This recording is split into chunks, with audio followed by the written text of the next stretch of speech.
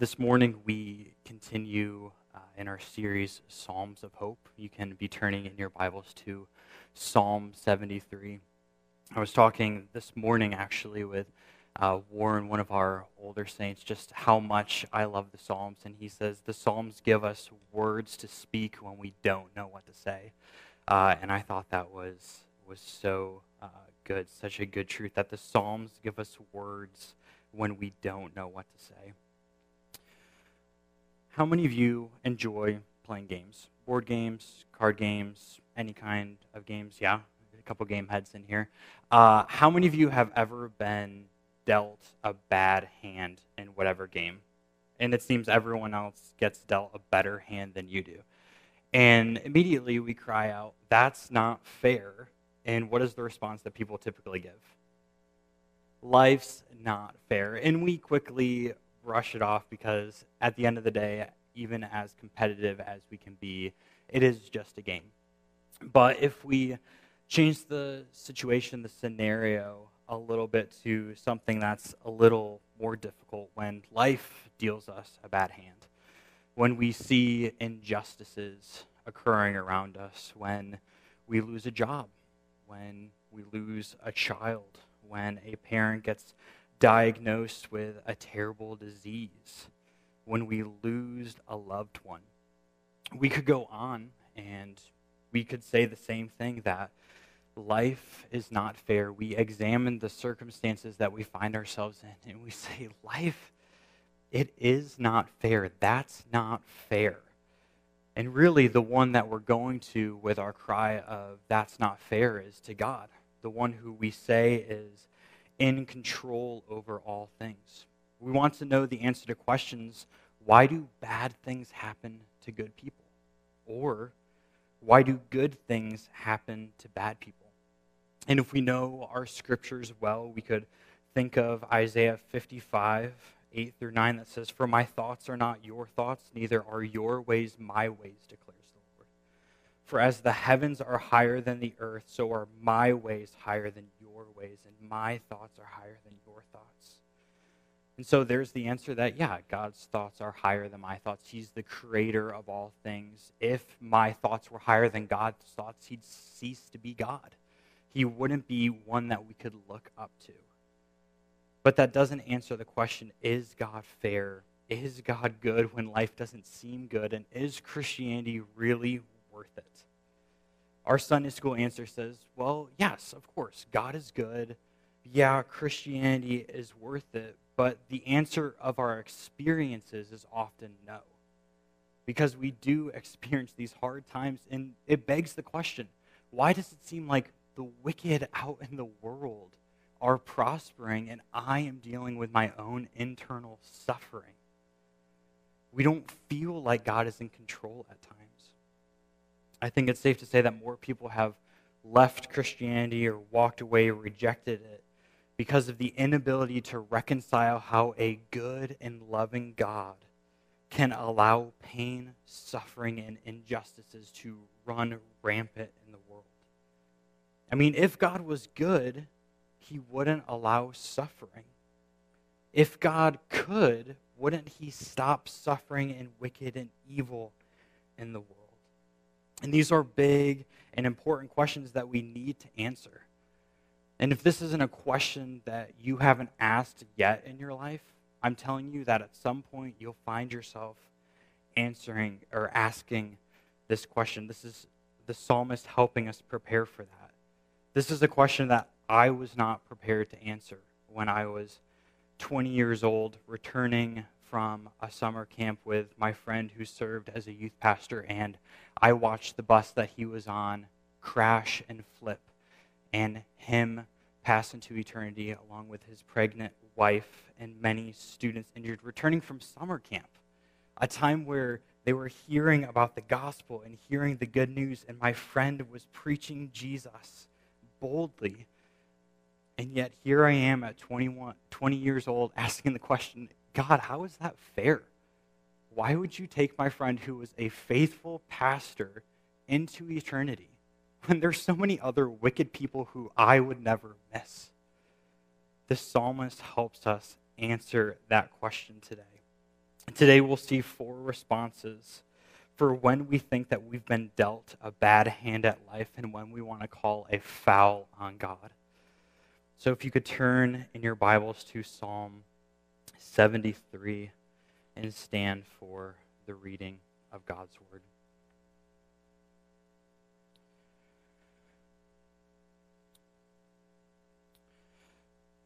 The Bible says, "Truly God is good to Israel, to those who are pure in heart. But as for me, my feet had almost stumbled. My steps had nearly slipped. For I was envious of the arrogant when I saw the prosperity of the wicked. For they had no pangs until death. Their bodies are fat and sleek. They are not in trouble as others are. They are not stricken like the rest of mankind. Therefore pride is their necklace. Violence covers them as a garment. Their eyes swell out through fatness. Their hearts overflow with follies. They scoff and speak with malice. Loftily they threaten oppression. They set their mouths against the heavens, and their tongues struts through the earth. Therefore his people turn back to them and find no fault in them. They say, 'How can God know? Is there not knowledge in the Most High?' Behold, these are the wicked. Always at ease, they increase in riches. All in vain have I kept my heart clean and washed my hands of innocence. For all the day long I have been stricken and rebuked every morning. If I had said, 'I will speak thus,' I would have betrayed the generations of your children. But when I had thought how to understand this, it seemed to me a wearisome task, until I went into the sanctuary of God, and then I discerned their end. For truly you set them in slippery places, you make them fall to ruin. How are they destroyed in the moment, swept away utterly by terrors? Like a dream when one awakes, O Lord, when you rouse yourself, you despise them as phantoms. When my soul was embittered, when I was pricked in heart, I was brutish and ignorant, I was like a beast towards you. Nevertheless, I am continually with you. You hold my right hand, you guide me with your counsel, and afterwards you will receive me to glory. Whom have I in heaven but you? And there is nothing on earth that I desire besides you. My flesh and my heart may fail, but God is my strength of my heart and my portion forever. For behold, those who are far from you shall perish. You put an end to everyone who is unfaithful to you. But for me it is good to be near God. I have made the Lord my refuge, that I may tell of all your works. This is the word of the Lord. Praise be to God. Our Father, we ask for your help this morning as we turn to the Scriptures to answer the question, are you good? Are you fair? We pray that you would give us wisdom, that your Spirit would guide us, that you would use humans to speak the truth of your word. We ask for your help this morning in your Son's name. Amen. You may all be seated. The first way in which we respond when we think we've been dealt a bad hand is to pour out our heart to God. This psalm in particular is brutally honest. It's a confession from the heart of Asaph to God that he felt like he had been ripped off. He took his doubts and his confusions to God in prayer. He in no way pretended as though everything was fine, that everything was good. But instead, he, like Job, you might recall the story of Job, a broken man struggling with the raw deal he'd been dealt, as God had taken away all of his possessions, his family. He found himself without anything, not even his health. In Job 29 through 31, this broken man wrestles with the tension of holding on to God's goodness and his sovereignty while dealing with the tragedies he was experiencing. And through it all, he stayed real with God and said, God, I am so angry at you. What is it that I have done to deserve this? What did I do to make you angry so that I would experience such great suffering when I have been faithful to you all of these times? God, I want an answer. This is what Asaph is calling out. He says, God, I want an answer to the question, why is this happening to me?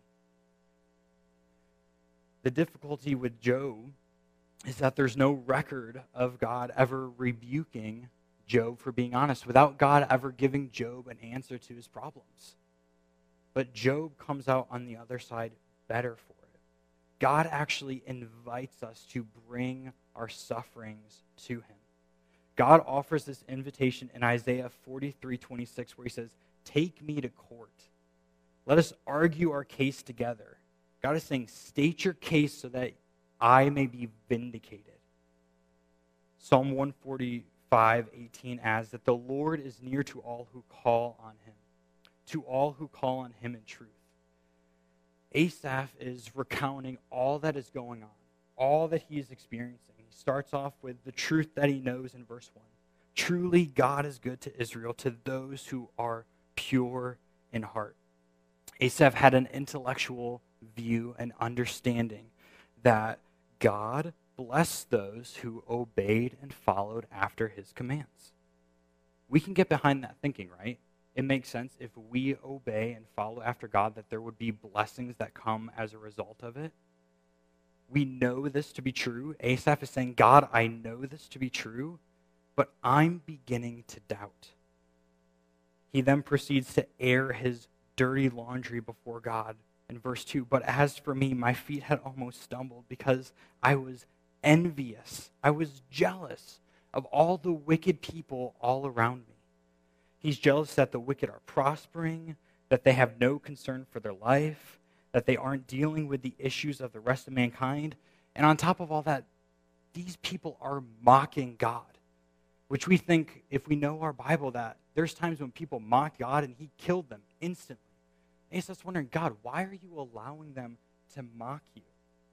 And yet, they're doing all of these things and they are still prospering. They are still feeling blessed. How can people be so wicked and evil, and yet you, God, who is supposed to be the judge that keeps everything balanced, you seemingly keep rewarding such wicked behavior? How is any of this fair? And we can easily do this as well, right?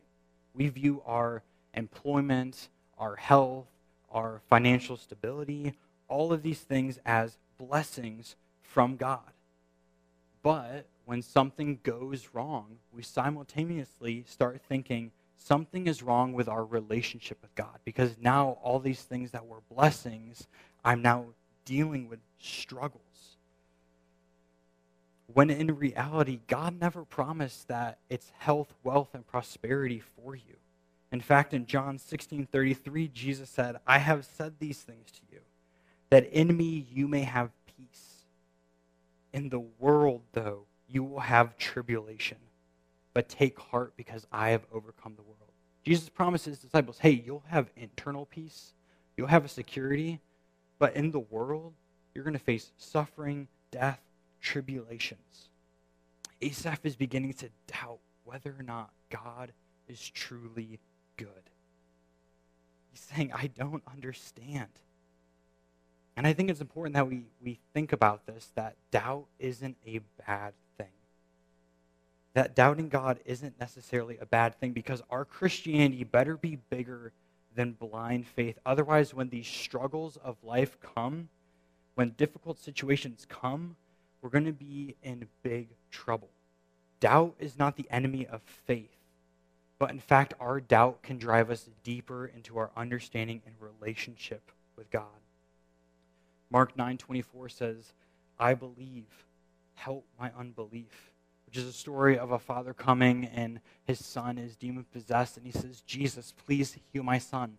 I believe, help my unbelief. There's this holy doubt that he's facing. He says, I know this to be true, that you are able to heal my son, but I'm struggling to actually believe you will do that. Which is the same for us. We understand, we know the truths of Scripture. We know that God is good. We read in the Bible that God is sovereign, that he is in control over all things. But when we doubt, we cry out to God the same way and says, God, I believe these things about you. I believe them in my head. Help me believe them in my heart. Help me to process what is going through. And the comforting thing is that God is big enough to take your anger. He's big enough to take your pain. He's big enough to take your questions. The Psalms give us the words to say when we don't have the right words, an expression of the feeling. Asaph is angry. He's furious. He's upset, and he's letting God know, God, let me understand. Why is this happening? So I encourage you, when you're struggling, when you're doubting, take it to God. Go on. Tell him. Don't keep these emotions built up, cooped up inside of you, building layer upon layer of resentment and hardship. Dealing with all of that stress, eventually it's going to come out. Vents of anger towards other individuals, headaches, ulcers, bitterness, privately rehearsing in our head, God is not good. God is not doing these things. Instead, God says, hey, unload all the ammunition you have because I have the answers for you. But you need to understand that you may not like the answers that I'm going to give you. God is waiting to talk to you, and God can take it. If he couldn't take our anger, our questions, our doubts, then he's not a God we should be following after. And we understand that in our questioning, like Job, we may not get the answer we want, but we'll get the answer that God knows that we need. The second way that we respond to this is that we weigh our choices carefully. In verses 12 through 14, Asaph's envy had taken his heart, that he was so fed up with godly living that he was angry, he was disillusioned, all these wicked people are blessed. And he says, I am your faithful servant. He says in verse 12, behold, these are the wicked, always at ease. They increase in riches. All in vain have I kept my heart clean and washed my hands in innocence. For all the day long I have been stricken. Asaph is saying, hey, listen, these wicked people, they're prospering. I have faithfully served you, and my faithfulness has resulted in the opposite of blessing. Instead, I have been stricken. We don't know what he was stricken with. He was dealing with some sort of physical pain that he didn't know how to deal with, that he wanted gone. He said, I served you, God, and now you're striking me with some sort of sickness, some sort of disease. And still, in verse 15, he stops to consider the impact of his next steps and says, if I had said, I will speak thus, I would have betrayed your children. Asaph is gaining this understanding as he's weighing his options. What's going to happen if I air all these out? Asaph realizes that if he brings out publicly his internal struggles, letting his cynicism and anger out into words, he is serving as a priest, as a worship leader, as a pastor is another way to think about it. He's saying, if I would have let these words out, he understands that he would have become a tool of Satan for ruin of God's people. James 1, 2 through 4 says, count it all joy, my brothers, that when you meet trials of various kinds, for you know that the testing of your faith produces steadfastness. And let steadfastness have its full effect, that you may be perfect and complete, lacking nothing. I, for one, am not one to, when I come through a difficult circumstance or a difficult trial, I instantly think, man, I can't wait to see what God's going to do through this. I'm so glad this hardship's come into my life. But we need to remember that these moments we go through in life, no matter how difficult they are not a waste. But God uses these difficult circumstances for his glory and our good. But in our lack of faith, the wicked one uses it for the opposite, to draw others to doubt God. How many rash words or unsifted actions have we wished to take back because of negative consequences they've brought? In that moment of anger towards your spouse, wishes you had kept those words in, that you could just grab them as they were going out, but instead they went out and they cut so deep. We do things that bring regret and heartache because we didn't stop to consider the consequences of our words and choices. We wish we would have just put our foot in our mouth so we couldn't talk at all. But instead, in moments of anger, confusion, and doubt, we just word vomit out things that can cause more harm to others than just ourselves. Asaph paused to realize that his decision would have ripple effects on others, that his doubt professed publicly to God's people would have caused others to doubt and stumble. And so I urge you, follow his example.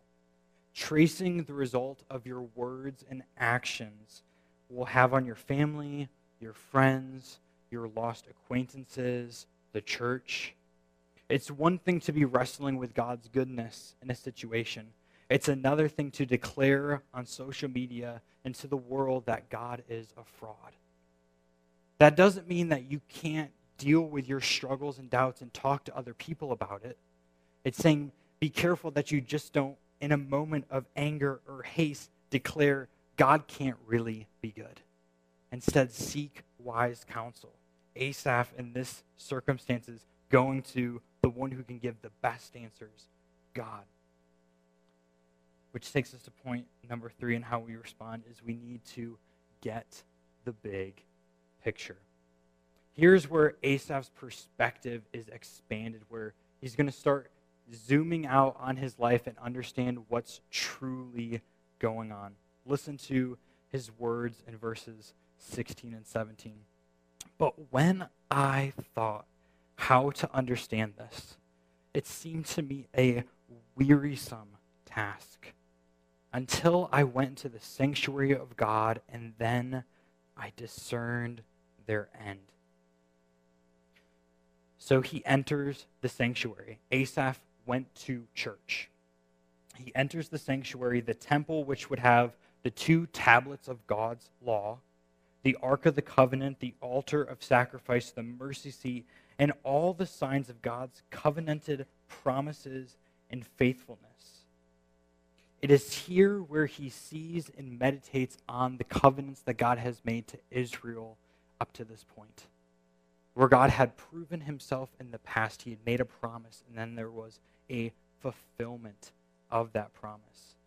He hears afresh, perhaps, the covenant of blessing and curses and gains full perspective of what's going on.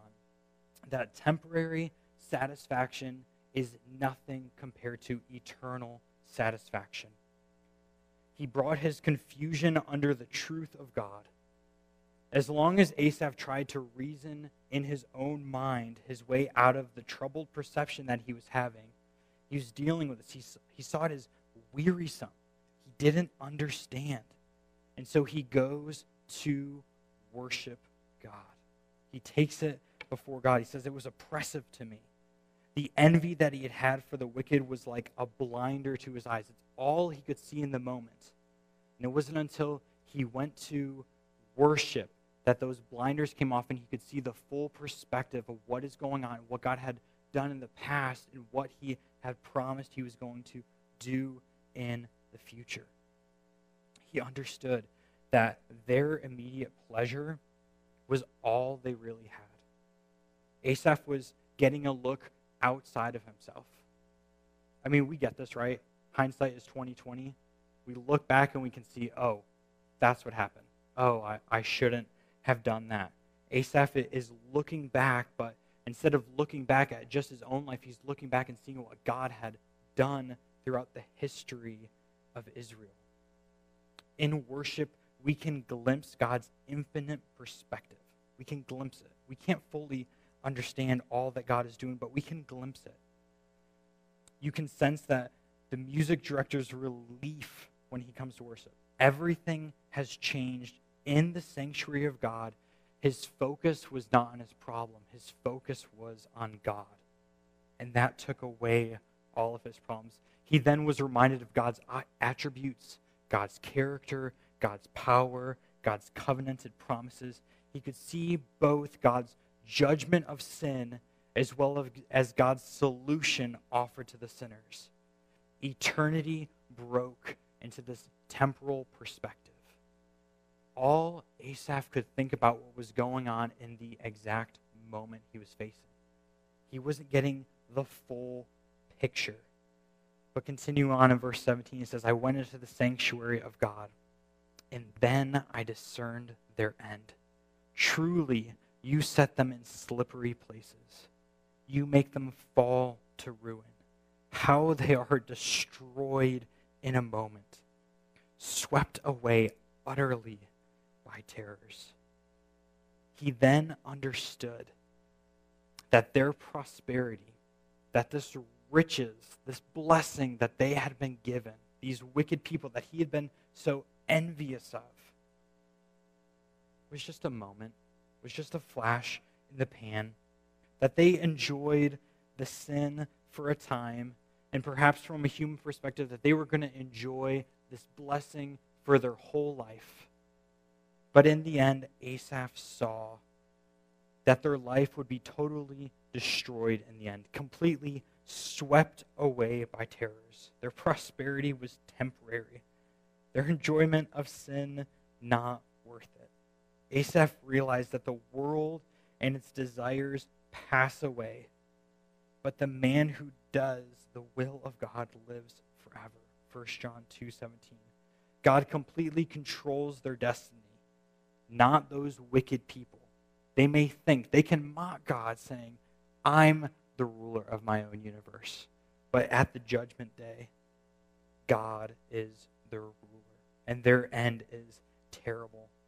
Asaph is beginning to realize that true happiness is beyond the reach of any evil life can bring. Meaning that even though he's stricken, even though he is suffering, even though he's experiencing these doubts, true happiness lies beyond what this world has to offer. He's gaining a full perspective. He's seeing the big picture now. He's zooming out from his life and saying, there's much more going on than I had realized at first. Which brings us to our last way to respond, and that's to renew your relationship with God. Armed with a new perspective about what God and this world have to offer, Asaph also sees himself clearly. Envy had poisoned him, made him jealous, made him wicked, made him forget what he had known about God. He starts with, God is good to Israel and those who are just and pure, but his envy, his jealousy had poisoned his heart. It had taken him away from his love of God, of what he had known to be true. And that's why he confesses in verse 21, when my heart was grieved, my spirit embittered. I was senseless. I was ignorant. I was a brute beast before you. Saying, God, I was like an animal. I forgot all the goodness that you had given me.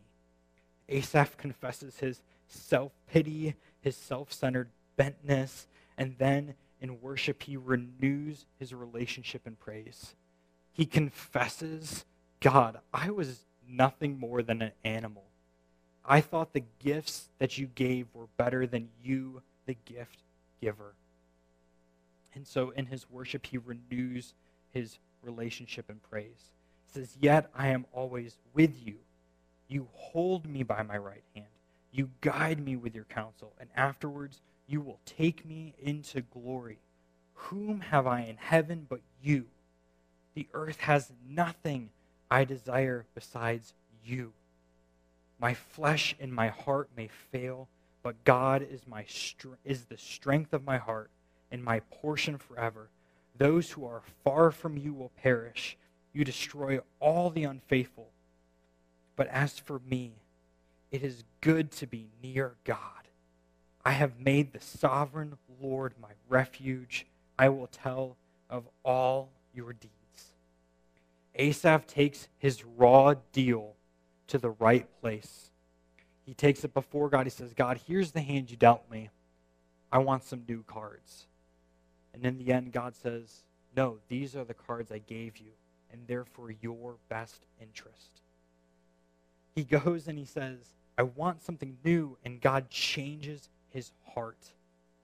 Everything now looks different to him. He realizes that all the things that he thought were curses to him are now blessings to him because he has the one thing that those wicked people don't, a right relationship with God. He praises God that he is always with us, that he holds us in his hand, that he guides us, he counsels us, that he is with us all the day long. And when our day ends, someday here on earth, he goes on and says, "In God, you are with us in glory." He breaks out and says, "Whom have I in heaven but you? You are great, God. You are better than anything this earth has to offer. And you are what I truly desire because you are truly good. Better than anything this earth has to offer. On earth, my flesh and my heart will fail."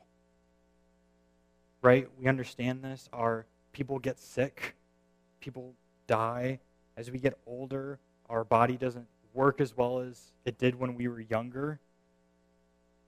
And God says, hey, even though your flesh will fail, I will never fail you. The strength of my heart, which is God, is my reward forever. His once pain, Asaph's once pain, his lament, his complaint to God has now turned into his love for God. It's turned into praise. St. Augustine comments on this and says, God alone is the place of peace that cannot be disturbed. And he will not withhold himself from your love unless you withhold your love from him. Life and glory with God will suffice for healing of all wounds and the answering of all questions that Jesus has promised. He goes on and restates the truth that those who are far from God will perish, and all those who are unfaithful to God will be destroyed. He then says that it is good to be near to God. It is better to have him than everything the world has, that Jesus offers something better than any of the riches we can imagine here on earth. That God is sovereign, that we are not the ones in control, that we are not the ones who get to call the shot, that God gets the final word. That takes comfort to him. It says, God is my refuge. He says, they can do whatever they want to me. This, whatever I've been stricken with, I can deal with it because I know I have a refuge. I have a safe place. I have a comforting place that I can go that will last for eternity. That's the presence of God. That God in his dwelling place is strength and protection and hope. Now he is seeing that the end is not really as bad as one had thought. He starts talking in the first section of this chapter that they don't have any concern about their death. They're not worried about it. They live carefree. When in reality, that moment that they pass into eternity, although they may have been living carefree, is when they will see that their carefreeness has brought them utter destruction. What Asaph is saying is that with God, you are invincible. That nothing can touch you because your greatest enjoyment is God. Understand that. It's not that you're invincible because you think that. You're invincible because no one can steal the greatest joy from you, your relationship with God. On earth, God is all that we can ever want or need in life and death and sickness and health. Even as our bodies waste away, Asaph is saying is that God is all you should want and need because he offers something that expands past our point of death here on earth. Something that stretches long into eternity. And you might be thinking, okay, like I understand this, right? We talk about this, that eternity will be better with God, that everything will be better, all the rights will be made wrong. We say that's great. Asaph found peace. He found happiness. But you may be sitting out here even this morning and saying, but I'm still doubting. I'm still wondering why there isn't this peace that God promised, because I look around the world and all I see is chaos. All I see is brokenness. That truth that God is sovereign, that eternity with Him is going to be greater than any treasures on earth, it's not making the pain go away. I still feel the heartache. We remember Malachi 3:6 that says, "For I, the Lord, do not change." And friends, I don't have any nice quotes to tell you, anything new that you probably haven't heard. But one of the great comforts is in that truth, for I, the Lord, do not change. Circumstances might change around us. Situations might change around us. People will change around us. But one of the comforting things we have in this world is that God does not change. We remember the hymn, "Turn Your Eyes Upon Jesus." O soul, are you weary and troubled? No light in the darkness you see. There's light for a look at the Savior, and life more abundant and free. Through death into life everlasting, He passed and we follow Him there. Over us sin no more hath dominion, for more than conquerors we are. Turn your eyes upon Jesus. Look full in His wonderful face, and the things of earth will grow strangely dim in the light of His glory and grace. Friends, the hope and the comfort we have is that Jesus outshines the greatest treasures you can ever imagine. We have a more sure hope than Asaph did. He looked and he could see the promise of Abraham and Moses, and he can look and he can know these truths. But friends, we have something he didn't. That Jesus, the long-promised Savior, Messiah, has come. That He came and He lived a perfect life. That He died for your sins and for mine. That He rose again, and that He has promised to keep us and to bring us home. The comfort is, friends, is that Jesus made a promise and He made good on it. Jude 24 and 25 says, Now to Him who is able to keep you from stumbling and to present you blameless before the presence of His glory with great joy, to the only God our Savior, through Jesus Christ our Lord, be glory, majesty, dominion, and authority be for all time and now and forevermore. Amen. As Christ followers, we don't need God's explanations when we have God's declarations that He will make good on His promises. It's a tough pill to swallow that God's plans are better than our plans. But friends, the promises of God are for our benefit. There's 3 promises that I can give you that you can cling to when you're struggling, when you're doubting, when you don't know what to say. One is that God is good. Asaph declared that for us. Number 2 is that God is just, that He is fair, that He is righteous.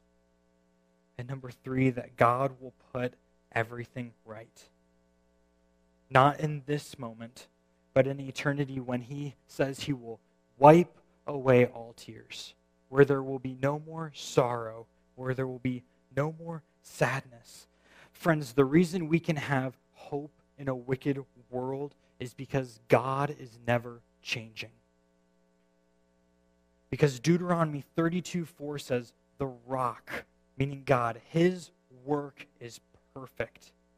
For all His ways are justice. A God of faithfulness and without iniquity, who is just and upright is He. Friends, we can have confidence in God. We can have hope in God because he is not like us. If we place our hope and confidence in mankind, we're going to find ourselves disappointed, let down, discouraged, and hopeless. But if we put our faith and trust and hope in Jesus, we will find that it doesn't necessarily mean life gets instantaneously better, but we have a future hope that is better than eternal damnation and separation from God. The things of this world will pass away, but eternity with God will last forever. I mentioned at the beginning about my friend who passed away, Chad. Truthfully, I don't have an answer.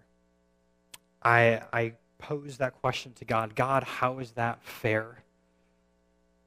But what I've come to the conclusion at the very smallest, God used that in my own life to draw me to a deeper love for his sovereignty.